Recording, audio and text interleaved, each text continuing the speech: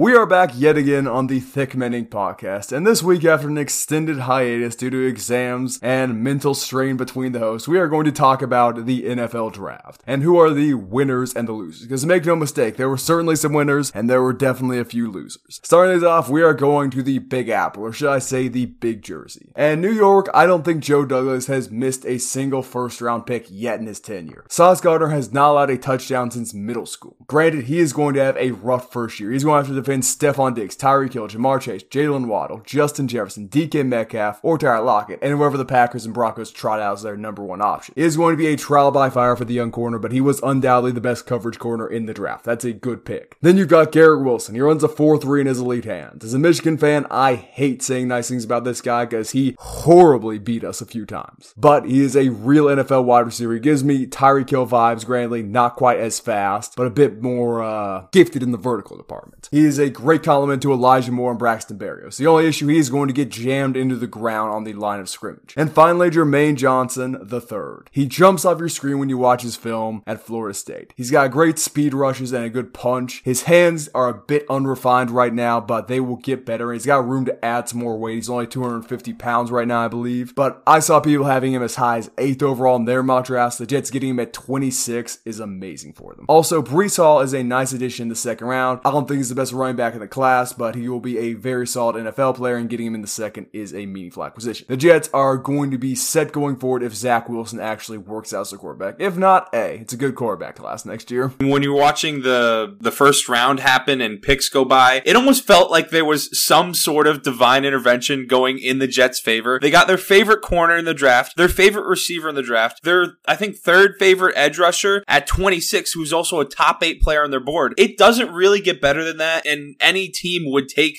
basically 3 of their favorite players in the draft. Garrett Wilson can be an elite wide receiver in the NFL. He goes along very nicely, as Isaiah already said, with Elijah Moore. They still have Corey Davis on the roster for this year, so those 3 especially can do, I think, a lot of things this season in the Jets offense. Braxton Berrios, disrespect, SMH. And they also added CJ Uzomah in the offseason, so I think as far as weapons go for their offense, there's a lot to be excited about. And if Mekhi Becton can finally get healthy and finally put together a healthy season in the NFL, I think their offensive line has a lot of potential also. On the defensive side of the ball, their front 4 or defensive line, there's a lot to be excited about. Jermaine Johnson getting added to the group. Quinnen Williams has quietly been one of the best defensive tackles in the NFL while playing on the bad Jets. And Carl Lawson, finally coming off his injury from last season, will be able to play in the Jets uniform. The secondary also is looking very promising with Ahmad Gardner joining the team. And I said this on TikTok, and I'll say it again here. The Jets can be a very good team. The AFC is loaded, but it's all going to depend on Zach Wilson. And if Joe Douglas eventually gets fired due to Zach Wilson's failings, or maybe even the next quarterback, that is truly a shame because he's built, I think, a special roster and has rebuilt something, has the potential to win a lot of games in New York. The Jamal Adams trade should have let everyone know that Joe Douglas was not messing around, and he was a pretty real general manager. Teams are going to be forced to succumb to the sauce while dealing with a truly special offensive line. You didn't mention it, I believe in the same draft class as Zach Wilson, could be wrong, but Alejandro Vera-Tucker is a meaningful young tackle, only gave up 2 sacks last season. He's going to be special with Mekhi Becton, so I think that offense is going to be very entertaining. The AFC is a gun show. It's going to be hard for them to win games, but they're moving in the right direction. Well, Vera-Tucker plays guard, by the way. Just want to put that out there. Yeah, I know, but he's played both. Still only gave 2 sacks, though. I will concede that his primary time was at guard. Speaking of teams moving in the right direction, one team is coming from the bottom of the barrel, and on their way up, they are taking a hunk out of your kneecaps. I'm, of course, talking about the Detroit Lions. And the Lions got off to a great start when Trayvon Walker went number 1 at the Jaguars. Aiden Hutchinson will be better than Trayvon Walker, I believe. He's certainly going to be better day 1, and he's certainly going to sell more tickets day 1. Then they absolutely fleeced the Minnesota Vikings for the 12th overall pick, with which they got Jameson Williams, who has potential to be the second best wideout in the draft class, depending on how his ACL heals up. We don't know how that's going to be, but it's a big upside pick. And finally, on the other side of the line from Hutch, they got Joshua Pascal. He can play either the 3 technique or the end. He had 15 tackles for loss against SEC offensive lines, and he is going to be a force of nature. The Lions had a lot of issues. They addressed it with this draft. They got better weapons. They got a better defensive line. If they can just fix their secondary next season or upgrade a quarterback, they might be a playoff team, particularly in the weaker NFC. No kneecap will be safe from Hutch or Pascal coming around the edge. They're moving in the right direction. I'm happy for Dan Campbell. Motor City is turning once again. I think for the Lions, it is a big change from a decade ago as far as how their front office is handling things and actually having intelligent draft classes. Obviously, everyone loves the Aiden Hutchinson pick, but when you get possibly the best edge in the class, and in my opinion, the best receiver in the class, you have a very elite draft class on your hands. And I think Jared Goff, for all his flaws or deficiencies, or for people that make fun of him, he can throw the deep ball pretty well. And I think with Jameson Williams, Amon-Ra St. Brown, TJ Hawkinson, DeAndre Swift, they can have a productive offense next year and turn around an offense, and also to the organization to a certain extent, that has been horrible the last few years. So I love what the Lions did in the draft. Truly a special draft class, particularly when you consider they've got a guy like Penei Sewell on their offensive line who's going to be a franchise-level talent. They got Taylor Decker on the other side. The O-line's looking solid. The common trend among these teams, they're also building their offensive line in addition to their skill players, because as we've seen from the New York Giants, it can be very rough for teams who do not have good offensive lines. And quite possibly the best draft in the entire NFL, not just because of who they drafted, but who they were also able to trade for. The Eagles had a phenomenal draft, also because of how things have been playing out in the rest of their division. They traded for A.J. Brown with the 18th overall pick, essentially drafting A.J. Brown at 18th overall. Only caveat is they do have to pay him $100 million,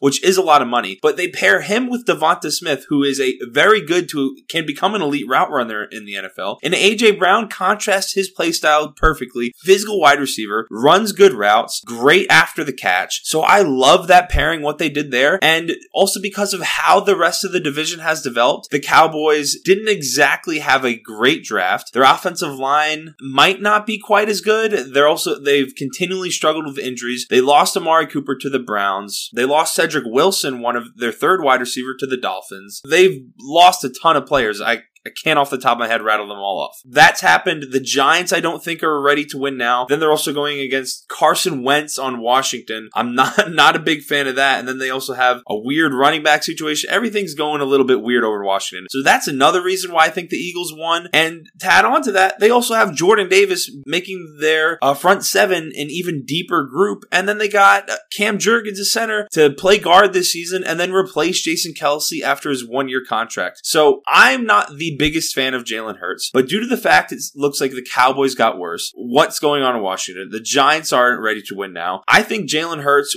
with what the Eagles have done, can win the division next year and go to the playoffs, possibly win a playoff game. Okay, you went a while without mentioning Jordan Davis in that summer. I think he is a really good replacement for Fletcher Cox, even though Cox is still on the roster, I believe. But he is going to be a force for years to come. The only question is, can his big body hold up, both conditioning and health-wise? But with A.J. Brown, with the wide receivers they got, the Eagles are going to look nice next year, particularly when you consider they're playing very weak competition in the NFC. But speaking of a team in their division, I've got one final winner, and this winner isn't exactly a team. No, this winner is my co-host, because for once, Tristan did not have a bad draft experience. Now, teams like the Eagles and the Titans may have had better draft classes than the Giants, but I cannot clown Tristan for the Giants missing horribly on their early draft picks for the first time in a few years. Tristan is a winner. Evan Neal is my favorite tackle in the class. Thibodeau has a lot of upside and was previously considered a number 2 overall prospect before he screwed around at the combine. They even managed to replace their so-called Odell Beckham Jr. successor with a high upside prospect in the second round. My only gripe with the Giants draft class is they took an O-lineman from North Carolina in the third round. Keep in mind, the Tar Heels had a horrible offensive line that took Sam Howell from a top 10 pick to a 5th round pick, so I would have never taken a guy from there. I got no idea how Joshua Izuda plays. I haven't watched any of his film, but I'm pretty sure he stinks. But I am happy for Tristan for once, because the Giants did not openly screw things up. There is no Andrew Thomas. There's no Daniel Jones. It's just good prop. There's no running back taken at 2nd overall, given how talented he is. Oh, you were happy about that. Yeah, but I'm saying in hindsight, because you still... That's so bad. I was happy about all of them to an extent in hindsight. I'm saying, though, that was not such a horrible pick. That's not Andrew Thomas or Daniel Jones, though, Brad. The reason Saquon stunk is because the Giants, in general, stink, particularly that O-line and run scheme. Well, it would not be a Thick Man Inc. draft reaction video if there wasn't a heavy heavy Giants bias from my perspective, and I think they're one of the biggest winners in the NFL draft. They got the most athletically gifted freak offensive tackle in the draft, and quite possibly the best edge rusher in the draft. If you would have told me last year, before the season even started, when we're looking at pre-college football rankings, when we're looking at way too early pre-draft rankings, that they would land Evan Neal and Kayvon Thibodeau at 5 and 7, I would have called you crazy. And if I would have said to Isaiah, hey, the Giants are going to get Neal, hey, they're going to Kayvon Thibodeau, he would have made fun of me for all of 2021, all of 2022, and I would have had to deal with the torment. The Giants haven't had a good offensive line or pass rush since they won the Super Bowl in 2012, and I am grateful that we finally have a front office that is addressing those needs and they realize its importance. Kayvon Thibodeau is going to give someone teams actually have to game plan for when it comes to protecting their quarterback, and I think with Evan Neal in combination with Andrew Thomas at offensive tackles,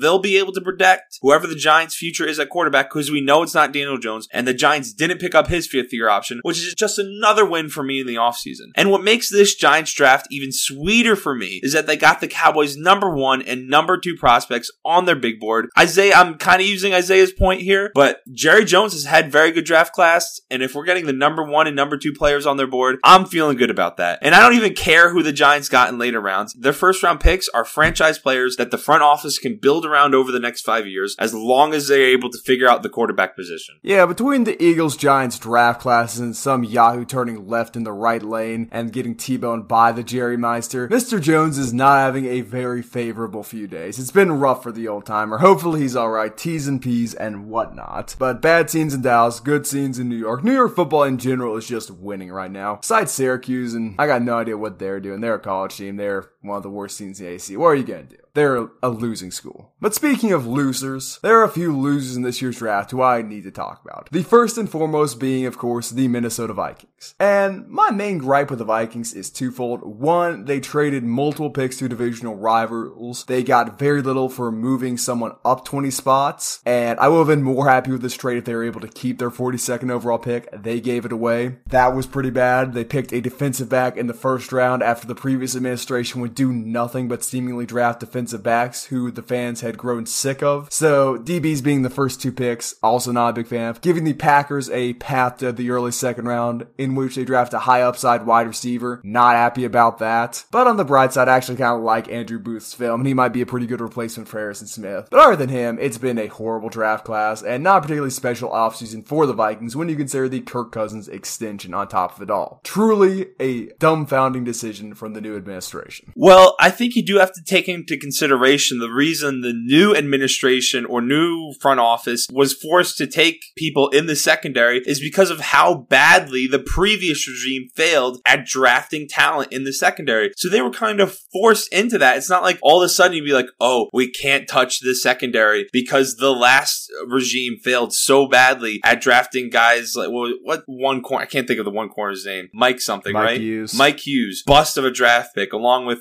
other names. So like, I think that's kind of, because what are they going to do if they don't draft it? Then it would just stay the same and it would stay bad. So, you know what I mean? Yeah, and in exchange for that, the offense stays bad. It really is a duality. And look, the Vikings, say what you want about them, they didn't have an abysmal passing defense in 2021. I'll take that back. It was pretty bad, but the run defense wasn't horrible. I get the logic, but at the same time, you think you're moving in a new direction, then you make 2 boneheaded trades and get 2 new defensive backs. So it's more of the same. The Vikings are not going to be a good team until Kirk Cousins is gainfully unemployed. Well, I do think the biggest failure was like not getting value from the Lions. That made no sense to me, especially when you know the Lions are going up and probably getting their number 1 wide receiver in the draft, and it's a division rival. Why would you let the Lions maybe change their entire offense and the fortune of their offense for the next 3 seasons and not get a boatload of draft capital in return for that? That made no sense to me. Yeah, because the Vikings GM doesn't know his butt from a hole in the ground. That's neither here nor there. I'm used to it. I'm not bothered by it. I'm going to witness a nice 7-9 season. 8-9. Now there's 17 games for God knows what reason. But speaking of other losers, and this makes me feel a little bit better as a Vikings fan, the biggest loser to me out of everyone are the Stooges, who bet that there would be more than 3.5 quarterbacks taken in the first round. They bet the over that 4 quarterbacks or more would be selected. These people are doofuses. They were not watching college football. They weren't watching their film. They weren't watching the combine. They weren't doing any research. Just said, oh, it's a quarterback heavy league. The discourse about this draft class was always that it has a weak quarterback class. Yet some people thought 4 of them were going to be off the board. I realistically thought it was going to be 2. I was pretty sure Pick was going to go in the first round, whether that be to the Panthers at 6, which would have been a horrible pick, or not. I was 99% sure he was out there. I'm surprised someone didn't swing on Malik Willis. He is extremely raw, struggled a lot towards the back half of the season in college. He's got some accuracy, some mobility issues, or decision making on the move issues, I should say, but still a very high level of talent, a high ceiling. But no, he fell all the way to the 3rd. He wasn't even the 2nd quarterback taken. But I could never wrap my head around 4 quarterbacks going off the board. So a lot of people lost money, and that makes me happy. Yeah, and in hindsight, of course, hindsight's 2020, but when you take a look at the draft board, there were so many good players at other positions. There were a lot of receivers. I think, what was it, 6 receivers were taken in the first round? 5 6 or 6? receivers in the first, another one very early in the second. 4 offensive tackles. A lot of people in the secondary went. There were a lot of offensive tackles, I believe, if Tyler Smith's going to play tackle. Yeah, 5 offensive tackles, 2 guards. So there was a lot of very good players. Oh, and there's, of course, Cole Strange, which, there's a lot of drama surrounding that pick. But it makes sense why only 1 quarterback went in the first round, because there were a lot of really good players at other positions. Like I've been saying for a while, very deep draft class. But my final loser, and this is a single person, is Lamar Jackson. Now, did the Ravens get better with the draft? Maybe. Their defense certainly got better. Did their offense get better? No, not really. Sure, they drafted a center. I'm sure he's going to be very solid, don't get me wrong. But that doesn't matter a tremendous deal to Lamar Jackson. Mr. Jackson does not love running in between the tackles. You watch his film, he escapes the pocket, he goes outside, doesn't double back and go up through the garden center. Yeah, it's just not something he's interested in doing. So interior blocking will be good for the run game for everyone but him. And now he doesn't have his number 1 wide receiver, who was exchanged for the pick used on this center. Now, say what you want about Hollywood Brown. He had 1,000 yards last season, he had a good relationship with Lamar, and he was a very solid deep threat in the NFL. That aspect of the Ravens offense no longer exists. Now, Lamar is going to be throwing to Mark Andrews 200 times a year, and running for his life in all likelihood, because no one's going to get open. But Rashad Bateman, Duvernay, can't even say that dude's name. Devin Duvernay, James Proche. Who cares? These are not Victor, real wide receivers Tylan in the Wallace. NFL. You could mix a member of our high school football team's name into this, and I probably wouldn't be able to tell you the difference. These are not NFL players of any note. They are not going to contribute to the Lamar Jackson passing guy. Did they get a tight end in the 3rd round? Sure. To assert that, because they got another good tight end, maybe like the 2019 4th round, excuse me, not to override the Ravens draft class, but to assert that is going to somehow greatly aid Lamar Jackson is just comical to me.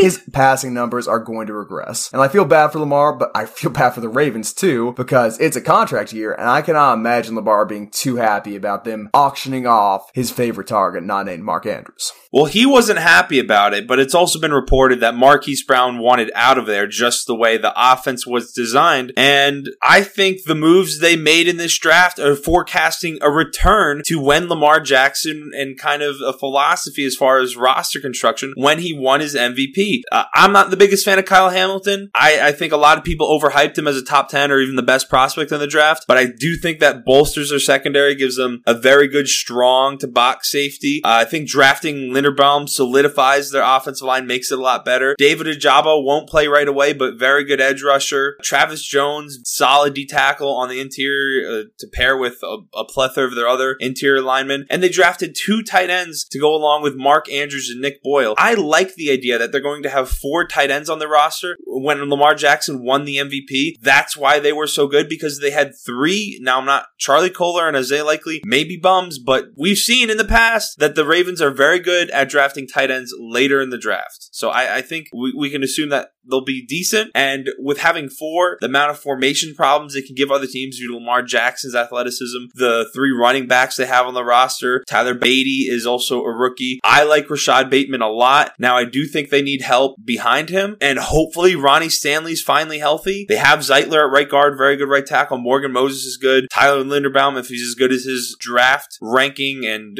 kind of how people forecast him in the NFL. I like the direction the Ravens are moving in, and I don't really think Lamar Jackson is a big loser here. Yeah, here's the matchup we're going to have. It's going to be 5 offensive linemen, 4 tight ends, Lamar Jackson, and Rashad Bateman. They're running the ball, put a corner on Bateman, get a linebacker and a safety ready to deal with Andrews, and everyone else contain and rush. It's not going to be that much of a matchup problem if you got no one to throw to. I don't think Lamar's happy. I don't think the Ravens should be happy. They got to find something. Maybe they trade for any of the wide receivers from the NFC West who are on the market. Maybe that happens, but I just cannot see Lamar Jackson signing a large contract unless they just load him up, make him the highest paid quarterback in football. I don't think he wants to run the ball anymore. I mean, you look at the average rushes per season, and ever since the MVP year, they've gradually gone down by about 10 or 15 a season. Well, you also look how he got hurt last year. Further away. You look how he got hurt last year, and he got hurt passing the ball. He didn't even get hurt rushing the ball. I know, but he still got hurt. I get the the claim that, he's excited to run the ball, but at the same time, he's a smart man. He knows that the more rushes he attempts, the higher chance he is going to get injured, and he would like to at least sign his first contract before that. Is that going to happen? Hope so. It's going to happen after this next offseason, whether that be in Baltimore or somewhere else. He'll be paid very well. That has been our podcast. Be sure to let us know what you think about this year's NFL draft. Like, comment, subscribe, share it with your friends on Facebook, share it with your grandparents on MySpace, and we will see you later.